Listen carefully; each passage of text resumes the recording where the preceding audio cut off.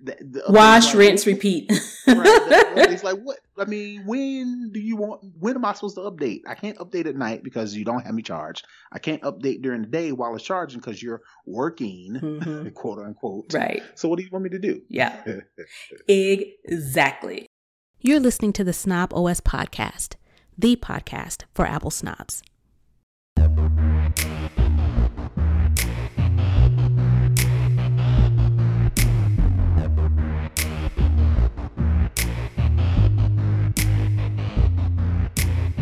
Hey, this is Nika Montford, aka Tech Savvy Diva. Yo, this is Terrence Gaines, aka Brother Tech. And you're listening and or watching the Snob OS show, the show for Apple snobs where we talk all things Apple and then some. Welcome back, everyone, to our weekly show. We are glad to have you along for the ride. So let's go ahead and hop into today's show, where we start with the lowdown, where we talk all things Apple. There were a couple of updates that were released to the public this week. The first one being iOS 14.6. And pretty much what's included in this update. We talked about, I think, a little bit last week, podcast subscriptions was included in this update, which allows for content creators like us to use Apple Podcast subscriptions instead as, kind of an alternative to Patreon. So you can have your supporters, listeners, subscribe to your channel for additional content. And the subscription prices are, of course, set by each individual creator, and it is billed monthly by default. It also gives content creators the option to offer annual billing, which typically when people do annual billing, you shave a little bit off, so it's a better deal rather than paying it monthly. And you can manage all of this from your Apple ID account settings. Mm-hmm. So that is the first thing. The next thing is Apple Card Family. So where you can have one Apple Card and you can have your kids on it, your spouse on it. Of course, anyone 13 years and older can be a part of this. It allows for, I think we might have lost Terrence. So we will give it a moment to come back.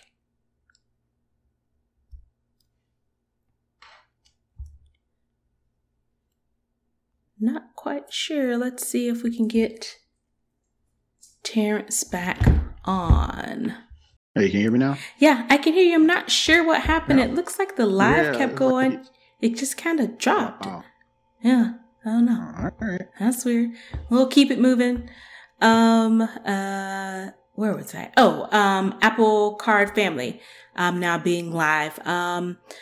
Again, it allows for multiple people to be on one Apple Card, and I'm assuming the primary owner, can see and track all of the expenditures for that particular card.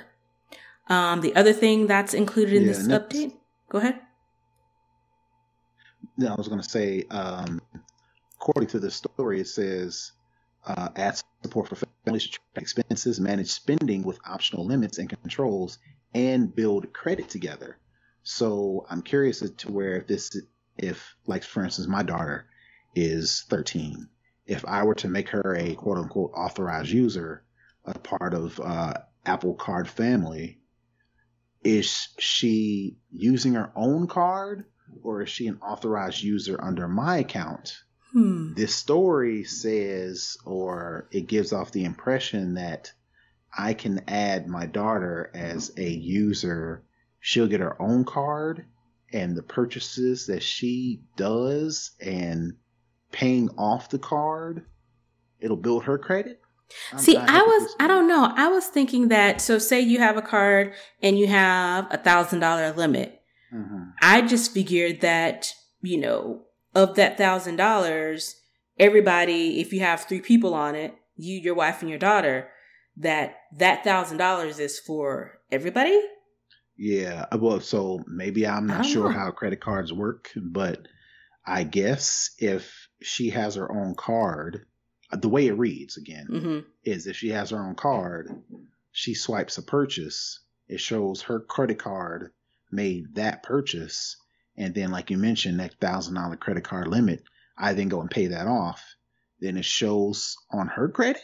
I mean, I have I to, don't again, I have to know. look that into it. But again, correct us if we're wrong, if that's how credit cards work nowadays. But I assumed an Hmm. authorized user was the person that the owner of the account is getting the benefits of buying all these charges and then turn around and paying it off. They're getting the benefit on their credit. Yeah, I don't know. It says with that, reading from an article in 95 Mac, it says with that, Apple's credit card can be shared with up to 5 people.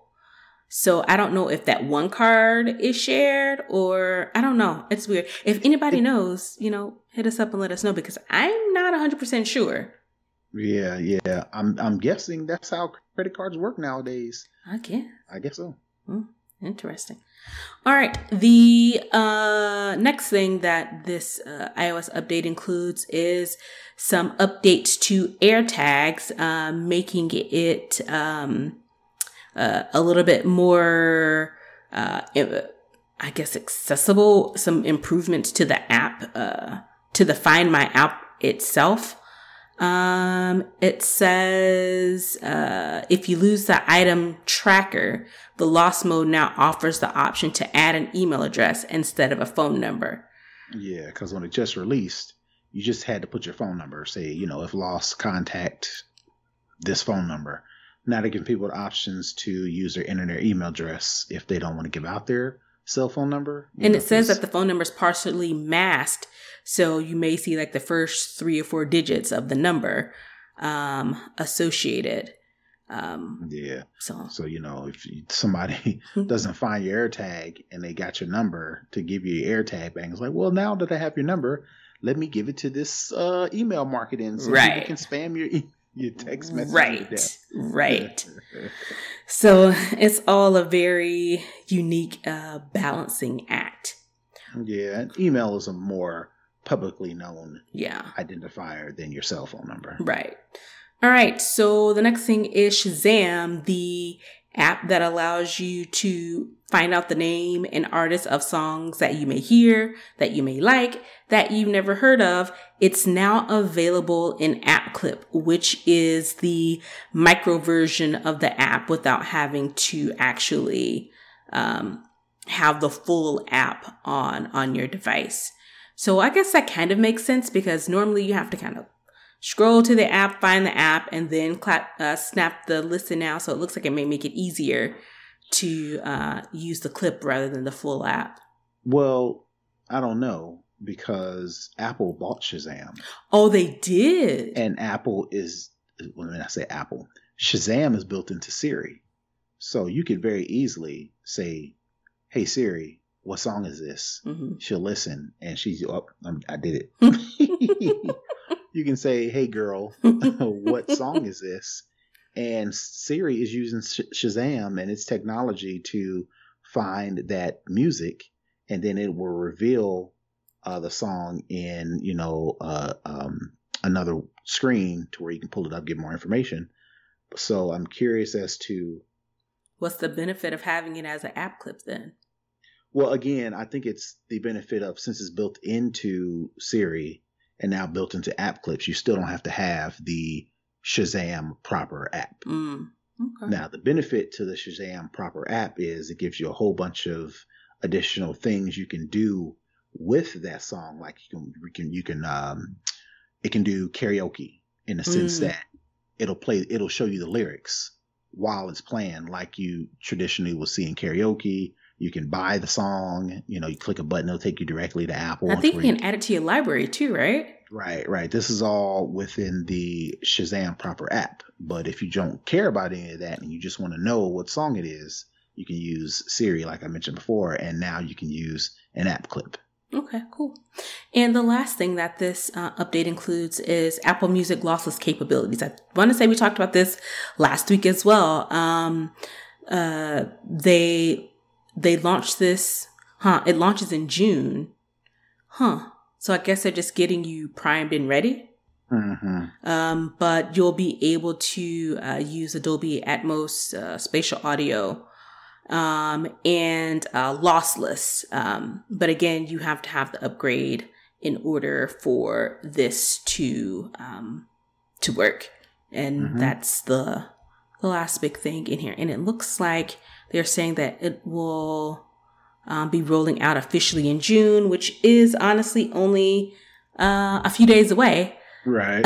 So I guess they're making sure you get your app, your phone and your devices upgraded. So once June hits, you will just be ready to rock and roll with the new lossless feature in Apple Music.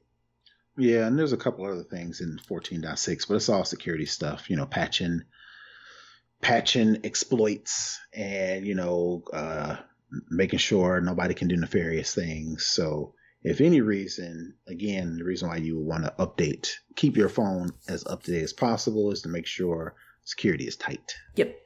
And that leads honestly into the update of Big Sur, which came out, was it last week or was it this week? I can't remember. The Big Sur 11.4 update. It had to be this week. I think it was this week because I just updated all of my devices. So it, some of the things that comes with this is expanded support for external GPUs, fixes some Safari bugs.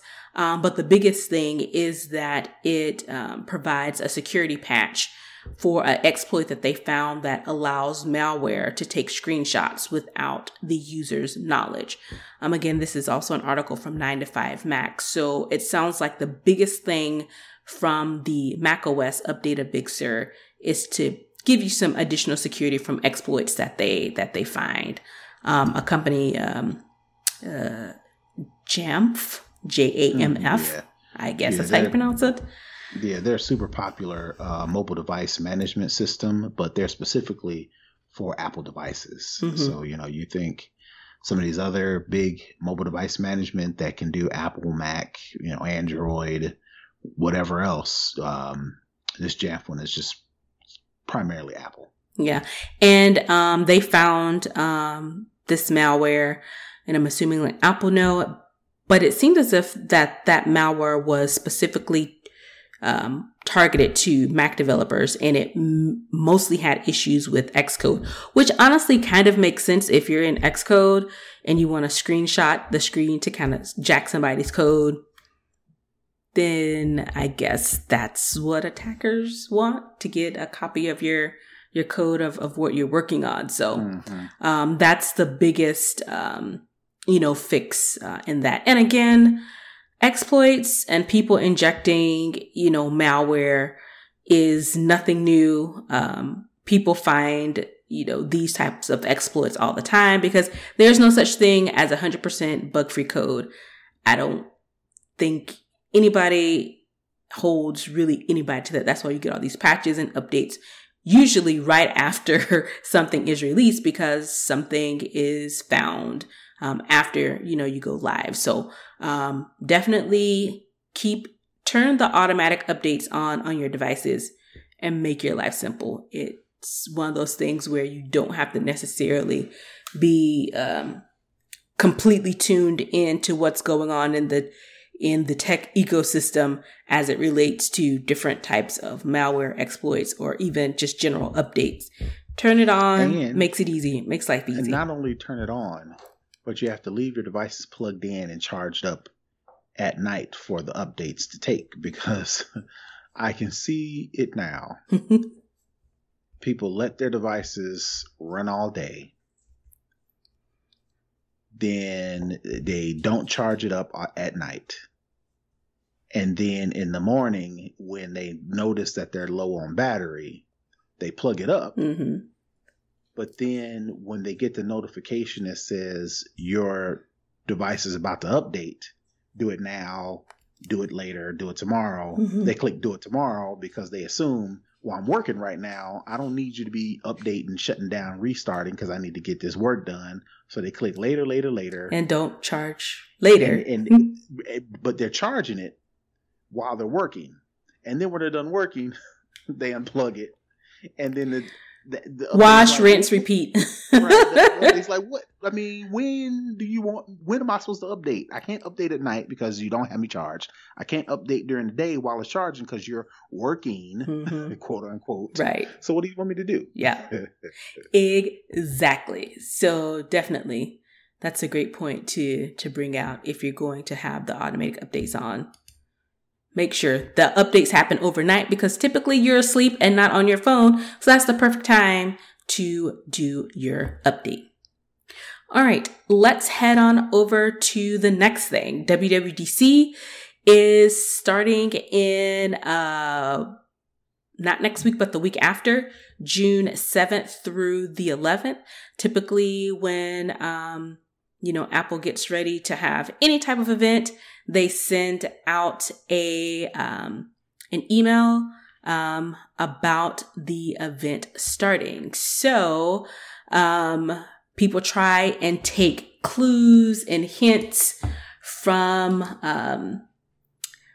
the different images to try and see if there is something that they can glean from the image to see, hey, what can we do?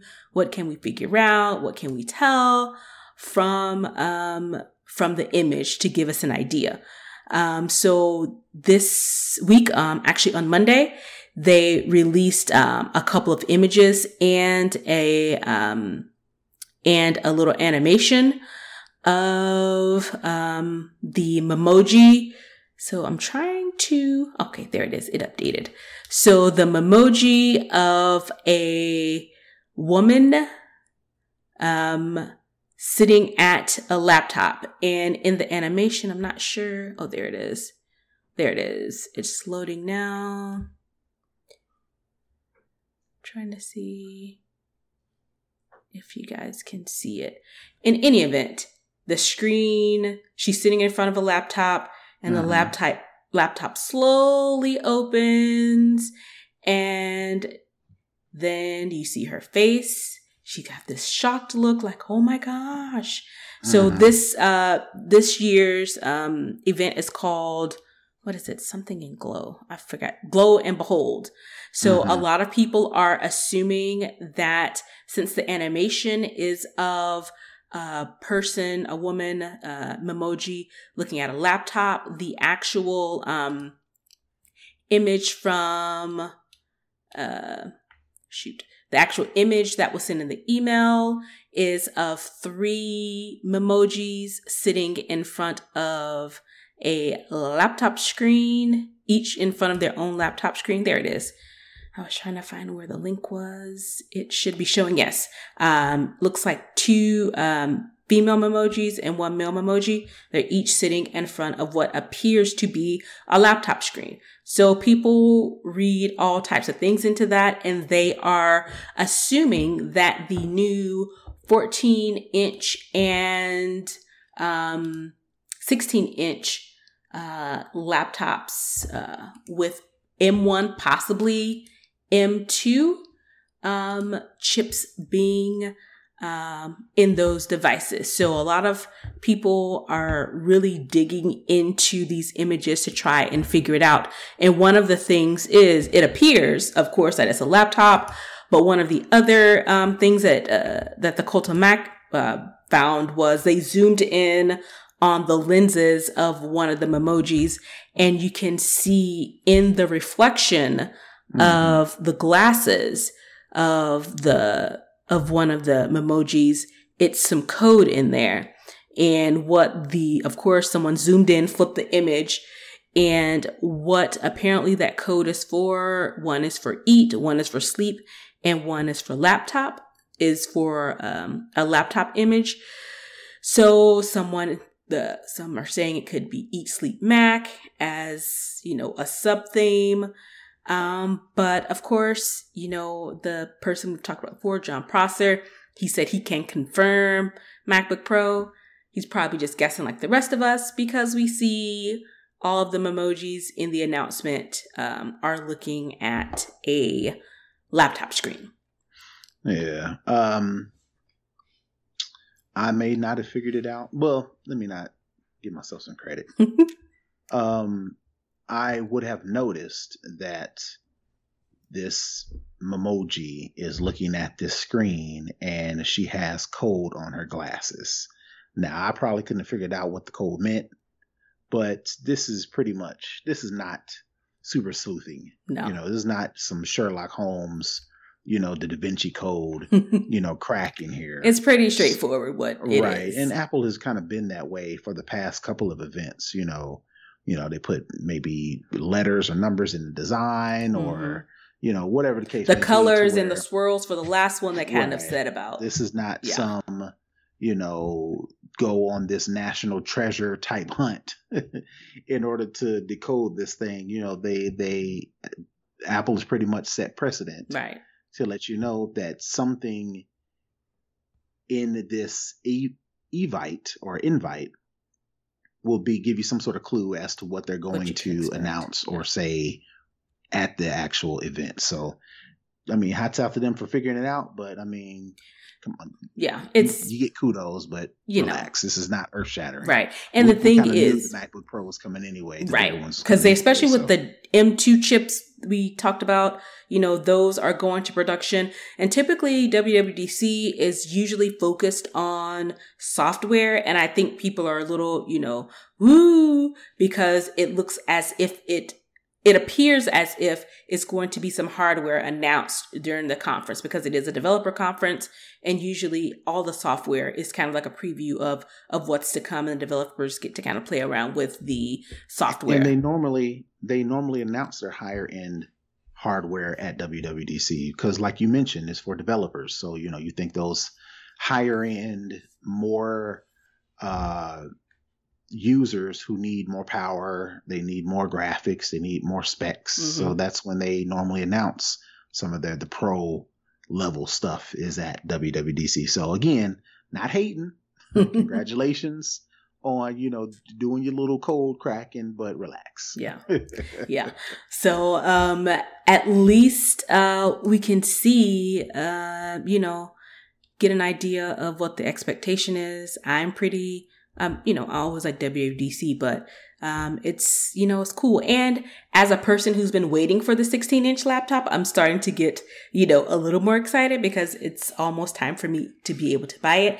I'm figuring they probably won't be available till the fall.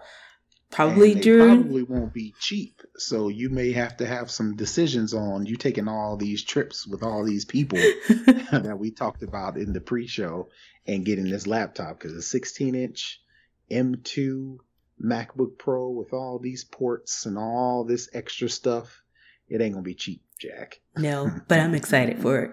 Can't wait. So, all right. So that is it about WWDC. And maybe we'll talk about it a little bit more once we actually get into June. And of course, WWDC, you can, again, it's conference, all week conference. You can, it starts, June 7th, as I said before, at 10 a.m. Pacific time. So that's, 1 p.m. Eastern, and it goes through the 11th. The expectation is that Tim is going to do his opening keynote. We'll hear, all of the high level trappings that most people care about. You can watch the stream on Apple's events page. I'm not sure. It doesn't say if it's going to be on YouTube, because I think in the past, the previous events were streamed on YouTube as well. But as of now, you will be able to watch it on Apple's website. All right. The last thing we have in second string, Tidal. They have finally launched an Apple Watch app that includes streaming and offline playback. I guess Tidal is finally like, we need to step our game up because, of course, you have Apple Music, which is a native app, you have Spotify, which is extremely popular. And if they want to compete with those two, they are going to have to make sure that they have an app for it. I know I've mentioned before, I'm a Tidal user and a Spotify user. So finally, it's about time that they finally, got it together and got an Apple Watch app for Tidal. Yeah, kind of jealous, simply because Sonos ditched their Apple Watch app. It would have been nice to be able to use my watch to actually control my playlist via Sonos. I'm back and forth in between Sonos and maybe getting some more, getting HomePods, simply because the newer Sonos offer AirPlay. So basically, technically speaking, I can use my phone, just be listening to Apple Music, and I can stream that to my Sonos devices without actually having to use the Sonos interface. So it's kind of like a back and forth that I do, because I'm still hoping that Apple comes out with a sound bar, because again, the benefit of using Apple's like a HomePod or a sound bar, if it ever comes out, is the fact that I can stream directly from Apple Music. But since Sonos has AirPlay 2 enabled, I can do the same thing, but the functionality is different. So all that to say, all around the world to say, I'd still be nice to also have a Sonos Apple Watch app, right, to where I can get that additional functionality that Sonos offers when I'm not using the Apple Music app. Because one thing Sonos does a good job of is playing different songs in different areas and different volumes. You can have a totally different experience in this room and have a totally different experience in another room using Sonos versus Apple Music. It's not that cohesive like that. So all that say, it'd be nice if Sonos step up their game and get an Apple Watch. But, shout outs to the Tidal folks. Yep. Super excited to finally get that app. All right. That is it for the lowdown. Let's head over to Second String, where we talk all other tech. The first thing on the docket, which was surprising to me when I saw it, especially based on what we know about Google, but it appears that they have partnered with a healthcare company, which has over 181 hospitals in that network. And I think we lost Terrence again. Hey, you there? Hey, there you go. I don't know what's going on. I got the messages saying a poor connection, but I'm not sure whose connection. Is it Skype's? Is it mine? I don't know. It has to be Skype's, because I was checking the live stream and the live stream is still going. I'm still connected to Skype, so I don't know. Well, maybe it's me, but I mean, I'm jacked in and I'm steadily watching my network connection. Anyway. Yeah. I don't know. That's weird. Something about Google about to steal your data? Yeah, from your medical data. So Google has made a deal to partner with HCA, which has 181 hospitals and more than 2,000 healthcare sites in 21 states. So they are, I guess Google, I don't even think partnering is the word, but they are working with this healthcare conglomerate to provide healthcare algorithms for the company. Google, they're saying, will store the data anonymized from patient records, so it won't necessarily be directly linked, but they will have the patient data for all of the, I'm assuming, employees and patients as well.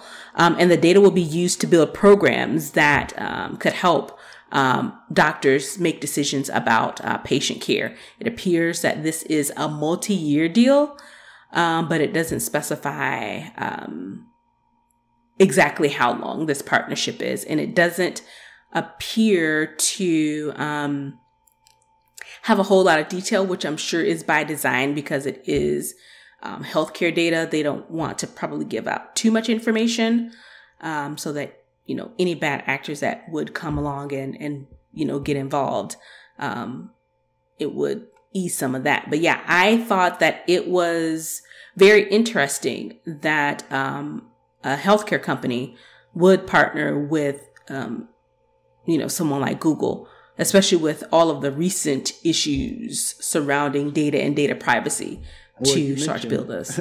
You mentioned that there wasn't a lot of information, not because they want to be sensitive to your data to make sure any random actors could come and take it. No, they want to be vague on purpose. Yeah. So they don't give you an idea of what they plan on doing with the data. Now, according to this story, they say, and I quote, "We want to push the boundaries of what the clinician can do in real time with data." But if you're partnering with Google, and even though your data will be anonymized, it will be connected to your smart devices. And Google's main business is to sell ads. So I can imagine you going into a doctor's visit, they, collect data, whether it be blood temperature, whether it be whatever they collect, whatever you went in there for.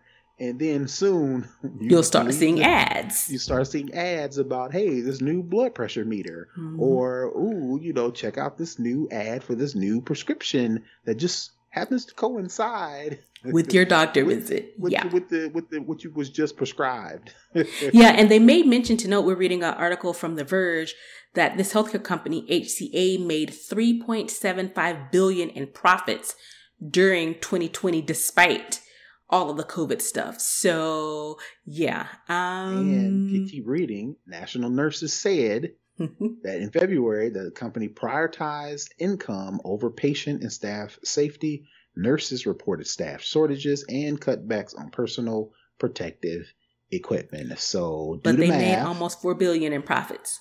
Do the math, and Google said, "Hey, we will pay you millions and millions of dollars for this data that you have," and they said, "Take it, do what you need to do," and I guarantee you, Google's going to figure out how to way to sell us ads against that. And again, that's just me being skeptic, being a cynic, but come on now, we know what I think you're pretty much right on par, especially with what we know about how they use their data in some of the previous lawsuits and some of the previous data breaches. But it gets real shaky when you start talking about healthcare data.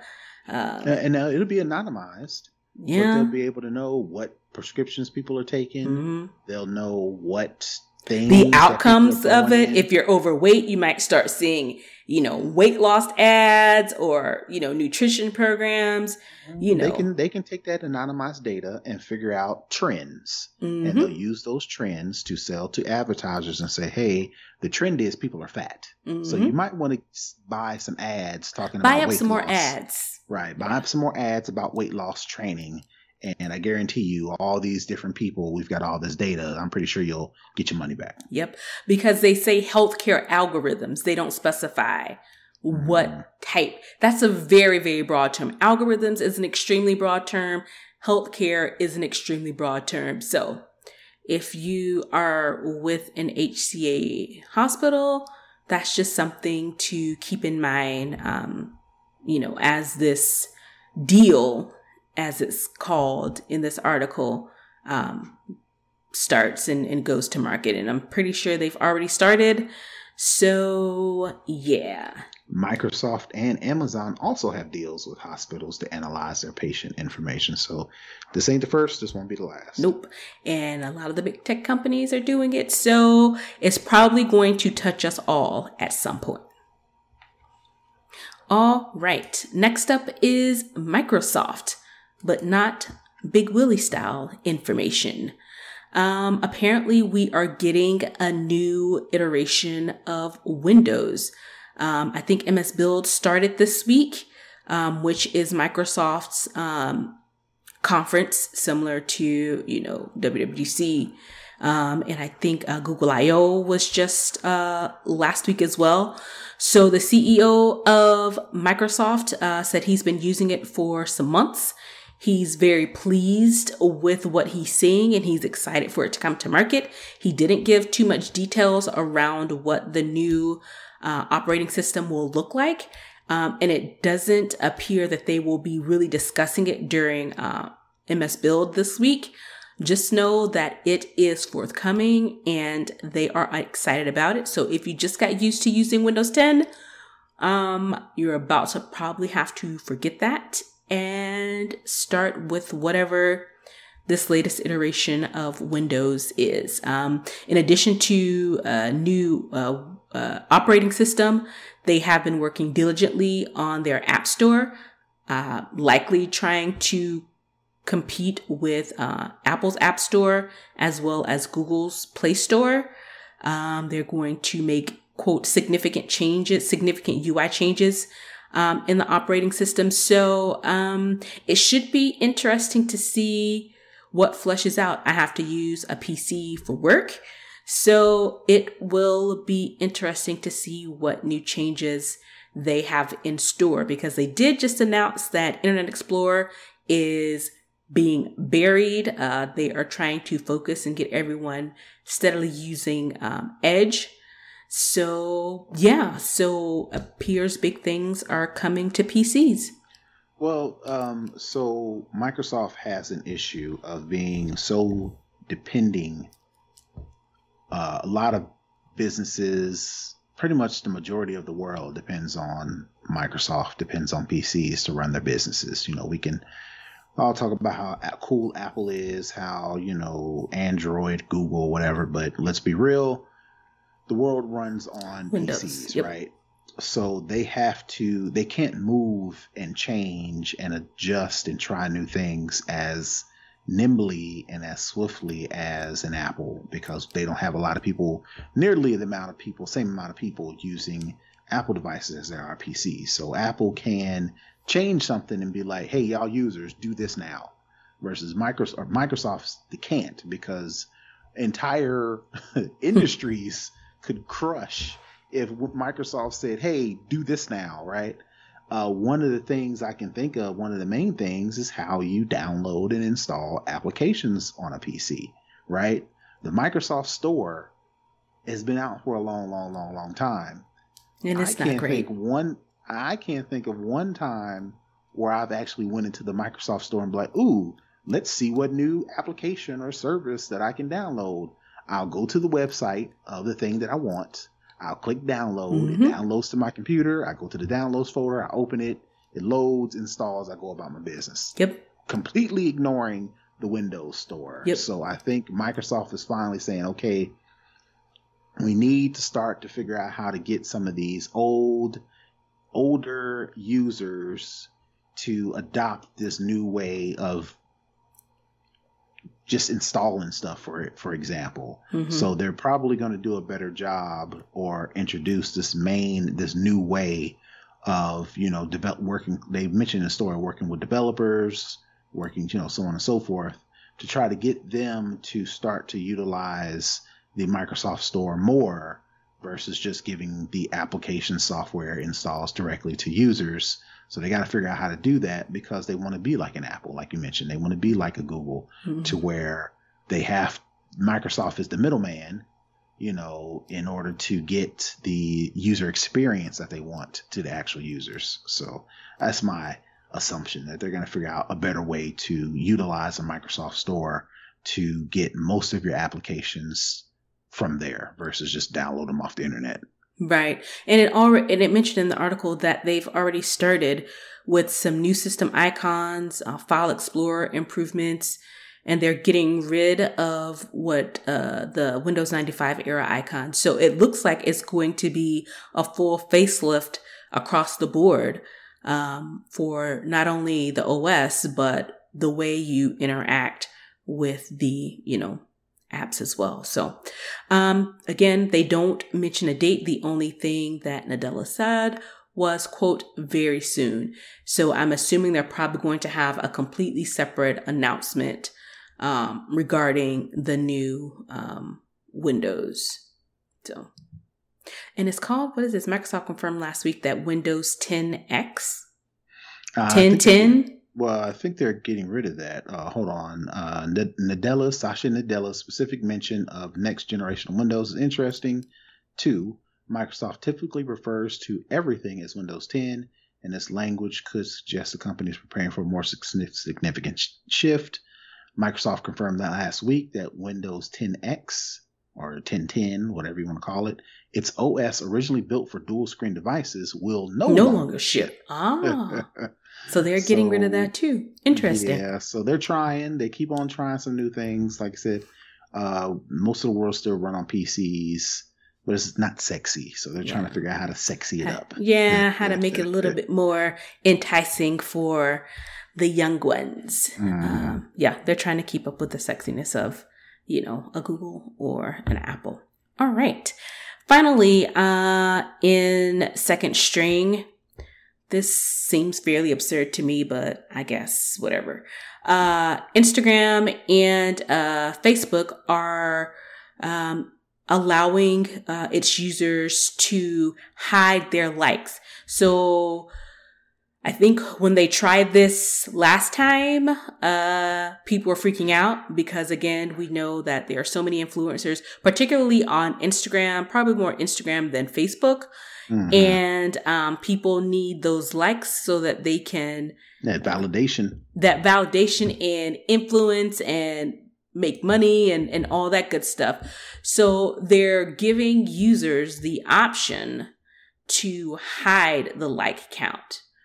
To me, I see where they're going. They didn't want to completely get rid of it because people were freaking out, but then they also want to try and have some semblance of people not so focused on likes. But if you are an influencer, you are not going to hide your like count.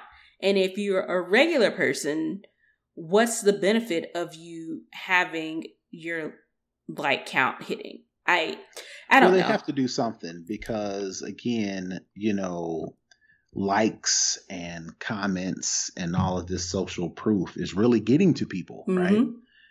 People are really being affected by their whole moods shift. If they don't have enough likes on their photo, right, based or their on post. The attention that their posts are getting. You can see it in Twitter. People will just say things just to get attention from people, whether it be regular people, whether it be celebrities or whatever the case may be, so. For most of the people they don't even know. Right. So you take that to Instagram and, since Instagram is very visual, those likes, mean something. So much so that it's starting to be a negative. So, they had to do something to say, look, we are not about to be the detriment of society. And their mental health. We're going to make sure that we can at least say we did our part to help mental health, particularly for, the younger kids who are on these apps that aren't even supposed to be on there. But, it's not just, teenagers. It's full grown adults who their whole life is wrapped up in how many users who've liked their post or how many times their video has been seen or how many comments they have. But I get it. Now that you say that, this kind of gives them some absolution to say, we did our part to help people's mental health by giving them the option to hide their likes. So you still get the likes, even if you hide it, your likes are still counted and all that good stuff. So you can still use that information, that data to book your next deal or whatever it is. But at the same time. And even, it could just be liability, right? It couldn't even be something as, we care about people's mental health and that. It could just be like, we just don't want to be liable for society to go down this path, right? And even, I took a quick look at my Instagram to see if I could hide likes. I didn't see it sitting there yet, so I'm assuming. I think it's probably being rolled out incrementally like everything else.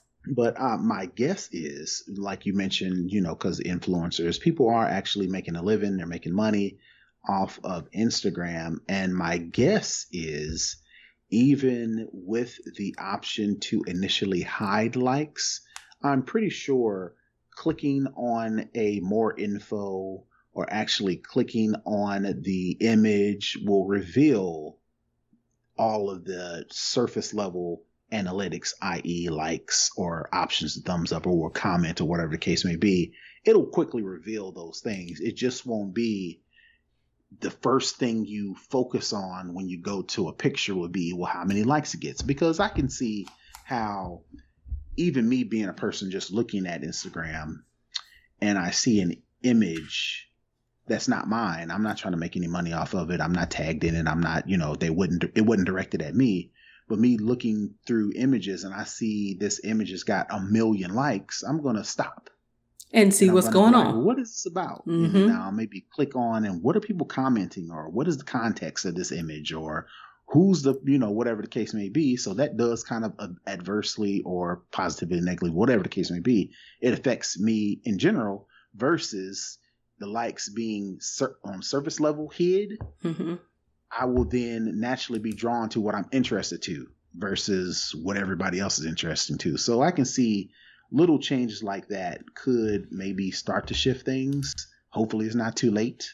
Putting the genie back in the bottle is, I don't know. It's going to be tough. Be tough. But they are doing something. So we'll see, someone has to be, some PhD candidate, somebody has to be studying this so that, 10, 15 years from now, they can collect all this data and come up with a synopsis on how has social media affected mental health, how it's affected, how we interact, and how it has affected, basic living, because people are making tons of money off of this. Mm-hmm. So only time will tell, because again, this is something that we've never had before. Back in the day, we had message boards and those type of things, but nothing on the level of the amount of social media apps that are out now. So only time will tell. And I hope that, I would think if they're doing this whole Instagram for kids, they would have the, some kind of parental controls where parents can turn likes off or comments off, that type of thing, just so that, it'll be a little bit of protection for their kids, but who knows? All right. That is it for Second String. Let's head on over to For the Culture. I originally didn't want to have this discussion, but I thought after I did some research, coming at it from this angle, I think it may be, a little bit more helpful and less triggering. But Tuesday was the 1-year anniversary in the murder of George Floyd. We know just last month that Derek Chauvin was convicted of his murder, and we are currently awaiting sentencing. I think it's supposed to be like a 6 to 8 week amount of time to get to the sentencing phase. But instead of focusing on his death, how he died, I wanted to take a look at it from a different perspective. During that summer of George Floyd's death, we had Ahmaud Arbery murdered. We had Breonna Taylor murdered. It was a huge summer of protests. The Black Squares were out there. Everybody was putting Black Power fists and Black Lives Matter in their bios. All of these companies were just throwing money at, diversity and helping and trying to do something along the lines of racial equality, improving, the overall systematic racism that we have in this country. And a lot of promises were made by a lot of companies, whether it was, we're going to hire more, Black and brown people. We're going to have these racial justice funds. We are going to change the way we do business that's more in line with where we are as a society to be inclusive. So there are a couple of questions that I have that I wanted to get your take on. The first one is, do you think that companies are following through on all of their promises that they made? And two, has anything improved since last summer? Have companies made changes based on the promises? Yes. Again, back to my thing about Microsoft, for example, they're a big company. They can't just turn on a dime. So you could make the case that all of the pledges, all of the promises, all of the steps, all of the insight that these companies either made or gleaned from, George Floyd and then all the protests over summertime, you could make the case that a year later is maybe too soon to see some of the effects of some of these pledges and some of these promises. And this $4.56 billion that was originally pledged, they haven't spent it yet, so we haven't seen the fruits of it yet. We've done some stories about Apple, and they are opening up these buildings that's going to partner with HBCUs to hire more, train more tech savvy people, whether it be engineering, whether it be STEM, whether it be, whatever the case may be, so you could make the case that, well, I'm pretty sure these companies, their response to a story like this would be that, wait, we haven't spent the money yet. It's only been a year, but, the argument to that is, it takes these same companies less than a year from research and development, from conceptualization to research and development to actually processes to production to shipment of all these little cool gadgets that we use and all this new technology. Amazon, for example, they've got this huge monster of a logistics thing, operations that they've got down packed to where pretty much anybody in America can order something, and within 1 to 3 days, I can have that package at my front door. So while you can make the argument that, hey, we've got to do all this work and we've got to figure out the best way to implement, and we've got to figure out where this stuff should go and who will be benefited from it the most. Try again, because my old saying, if you want to get it done, you will figure out a way to get it done. If you don't want to get it done, you'll find every excuse in the book as to why you can't get it done. And I think that can apply to this particular, subject, as what companies, have they made good on their promises to do all this change and give all this money in the wake of George Floyd and the protests over the summertime, right? The second question was, has anything changed? It would be tough to find concrete ways or concrete things outside of I give, some of these states credit that there have been some changes as to policing. For example, I think one of the big pushes in the wake of George Floyd is police reform, right? George Floyd's family was, I think we were going to get into this eventually, but their family was brought to the White House. They had a sit down, sincere, air quotes, because I wasn't there, a sincere conversation with, President Joe Biden and Vice President Kamala Harris.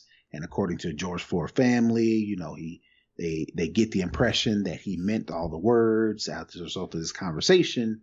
Again, that's a lot of talk, but Biden has, or this administration, as far as their deadline or timeline rather, as to when they were going to, push forward any meaningful, legislation. Legislation towards police reform on a national level. That deadline has passed from its deadline. So outside of the company taking a somewhat hard look at itself, maybe not even a hard look, a somewhat hard look, outside of some states making some changes to some police reform, some of the main things that we need, national police reform, a qualified immunity stripped away. I think that's one thing we need out of there. Yeah. These police officers personally need to be held accountable and responsible. Who knows? Maybe that will dictate how they treat people on the front end when they are directly responsible for the end results on the back end. Yeah, because as taxpayers, we are paying these payouts. Right. It's not coming from... And they can just go to another police force if something happens. Especially if they resign and aren't fired. I mean, even if they are fired, still. Outside of America somewhat kind of taking a look at itself and having to come to terms somewhat of what America is, I don't think too much has changed. Now, there's been some movements toward change, but not actual change a year later. Yeah. And I don't want to take the floor any little bit longer, but I follow a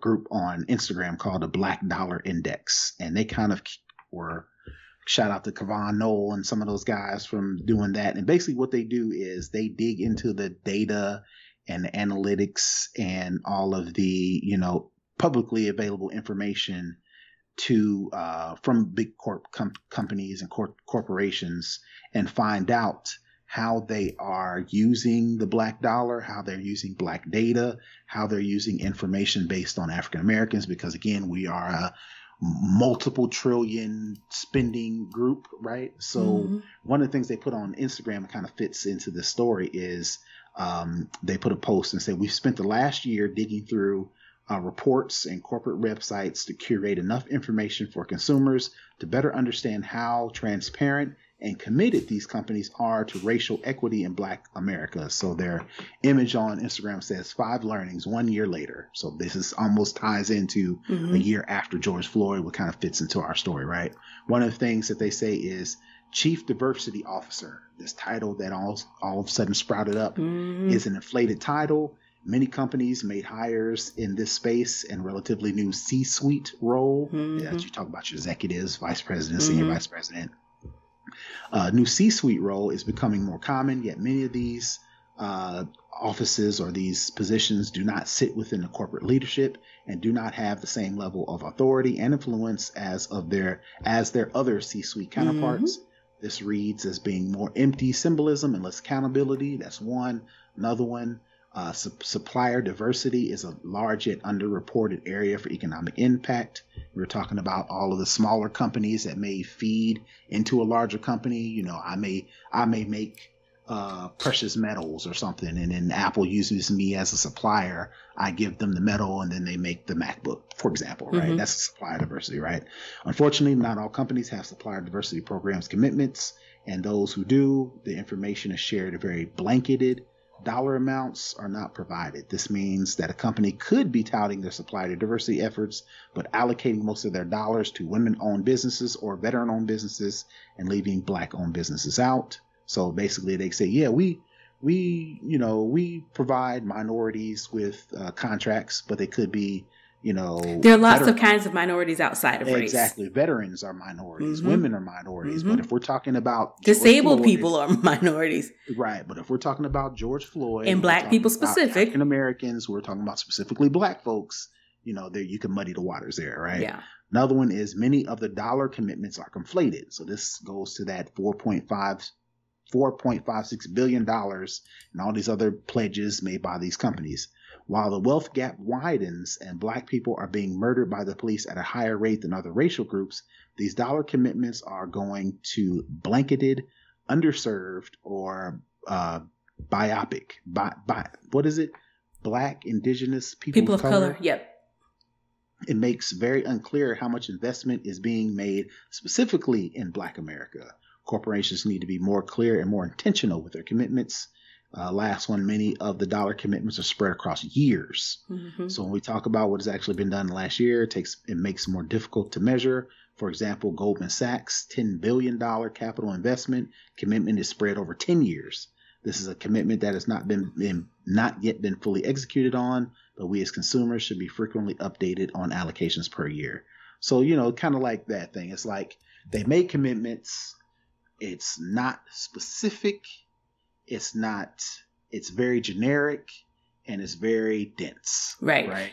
And that 5.6 billion number that Terrence is referencing, it's from an article that we're on Fast Company by Barry Williams.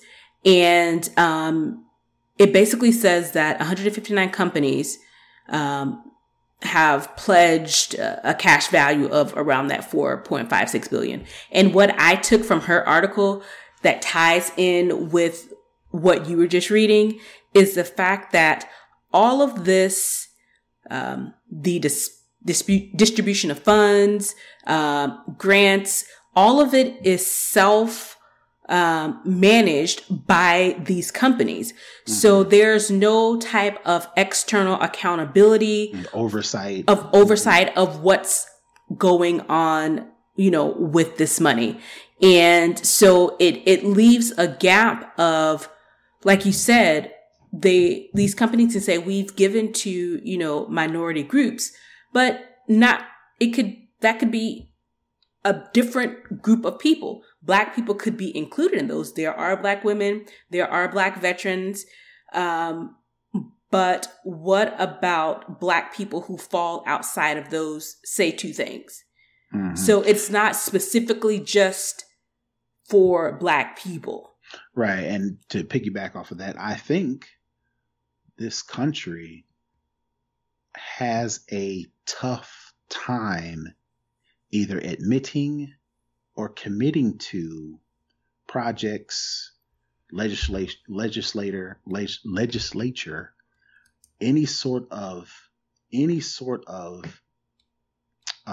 commitment to Black people specifically. And the reason why that is so important is because we, as Black folks, had a major role or major part in this country being built. And I think for this country, to admit, of course we got Black history, we got this thing, but then, it's like okay, we'll give you this. Now shut up. Right. I think this country has a tough time coming to terms as it relates to Black people specifically. Because it will peel back that Band-Aid of a scar that has not healed. Mm-hmm. And the scar will never heal until you actually address it. Give it some air. Putting this Band-Aid on top of it,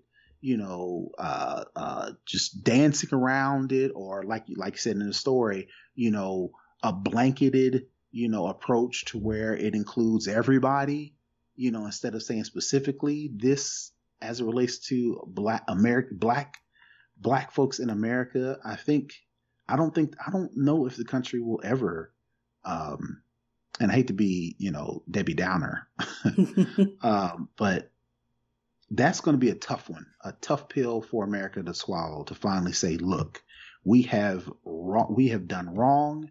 We have wronged for the longest, and we're sorry. This is the changes we're going to make. When you look at it, not just with George Floyd, you talk about the 1619 Project, mm-hmm. right? What they're doing to her and what they're doing to the project itself. Right. They're blocking her tenure. So I can't recall what specific school she's trying to get tenure at, but University of North Carolina, where she got her master's. Yeah, and she has an undergraduate from Notre Dame, but their reasoning was she doesn't have a traditional academic background. Right. And we know what time it is. We already know. Of the 1619 Project, for those who don't know, it really kind of examines the origin of Blacks in America, how they got here specifically from that date on forward, right? To really now. Generalize it, right?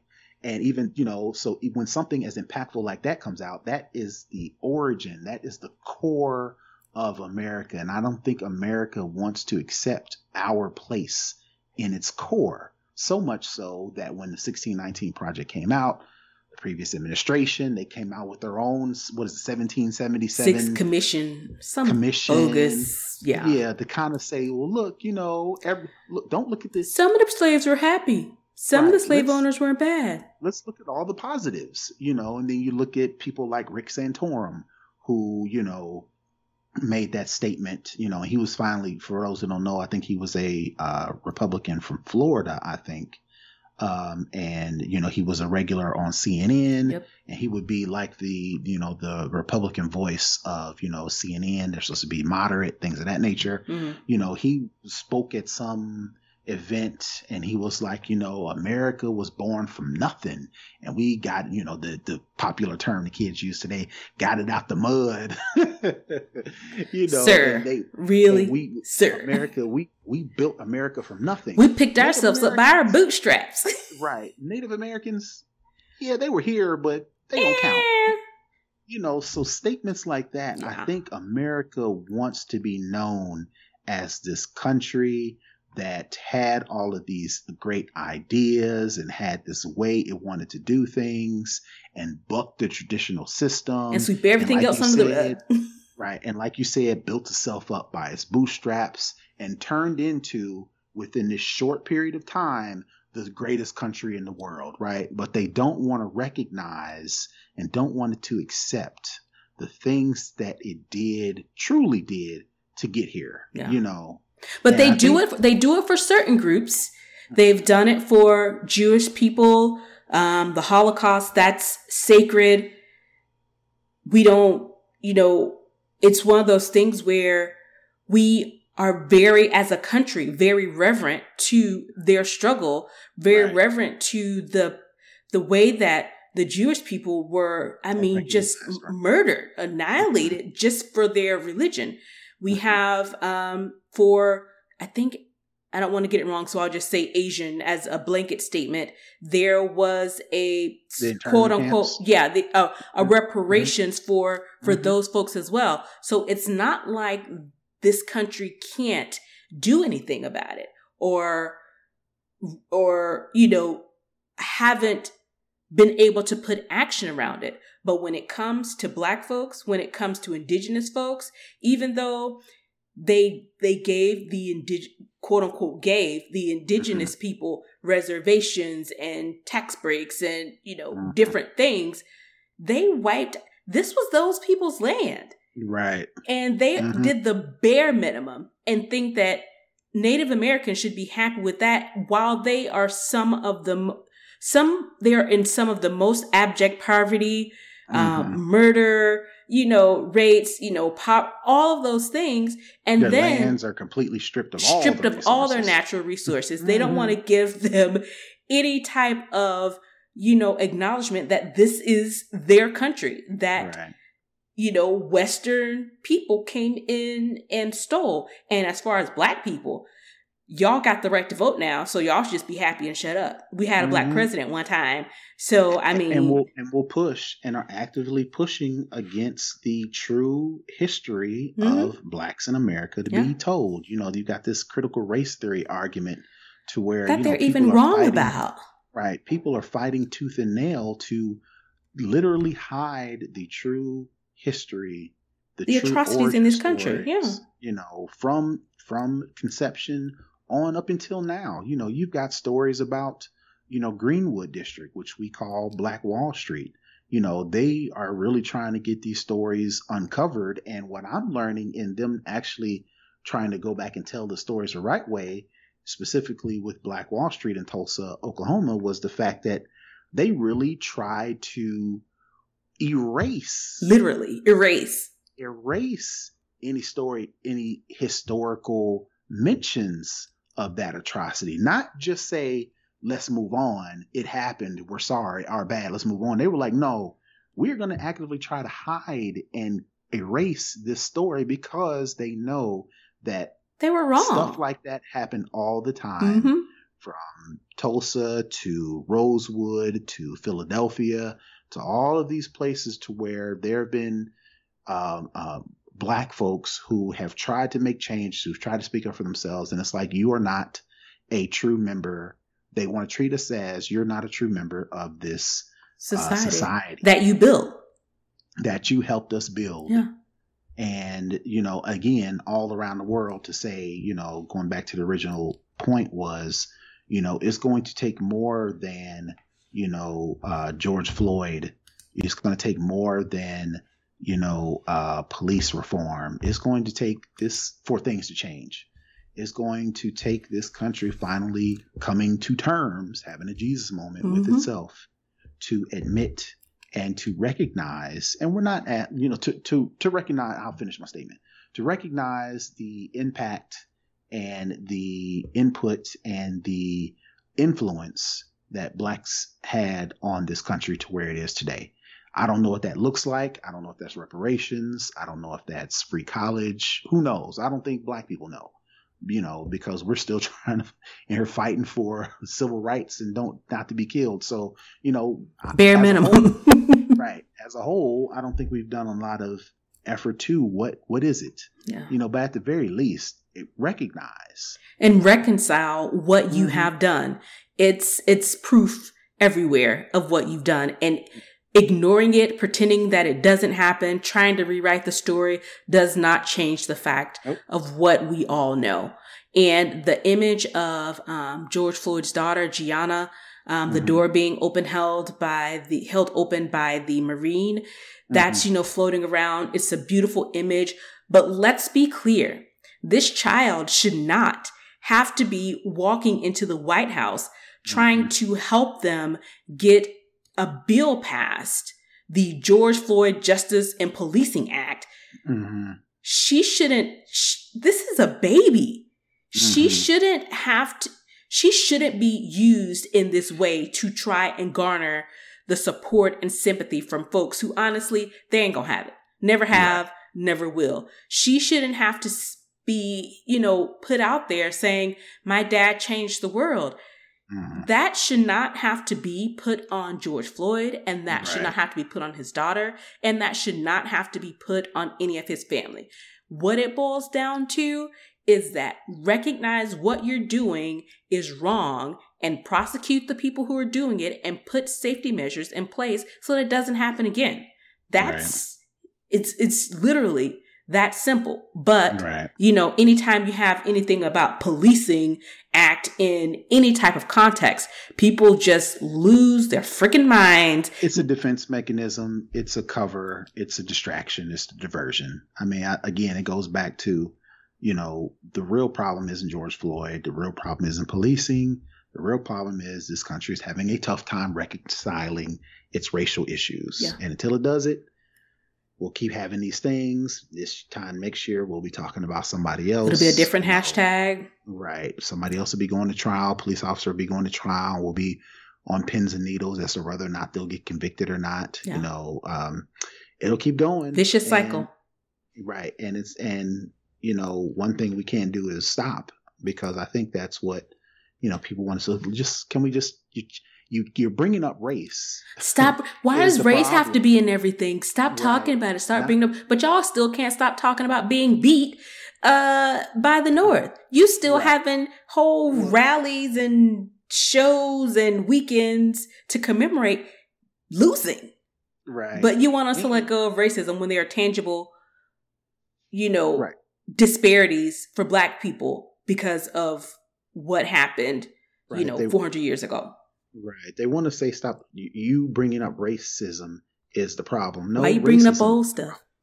Racism is the problem, not us bringing it up. Right. Fix racism and we won't have nothing to talk about. Right. Because all we literally are asking for is to not be murdered and to be able to live in harmony and in the safety of knowing that, we're going to be okay. We're asking for the bare minimum when we have every right to want to burn the place down and, expect more. But we'll settle for not being killed. Yep. All right. don't have anything for the hookup this week? I know I don't. No.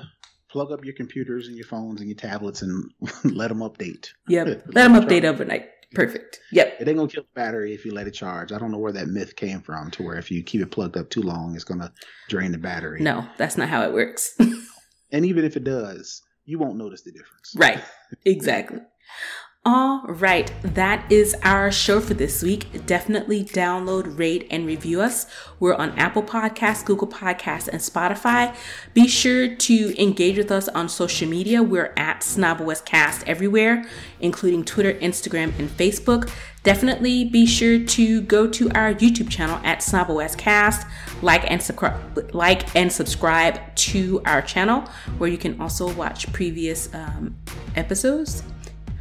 Also, feel free to leave us comments and suggestions on our website, snoboscast.com, or shoot us over an email, snoboscast@gmail.com. If you want to support the show, you can do that in two ways: by becoming a Patreon at patreon.com/snoboscast. For $5 a month, you will get access to our pre-show content, access to our live show taping, and access to our chat community.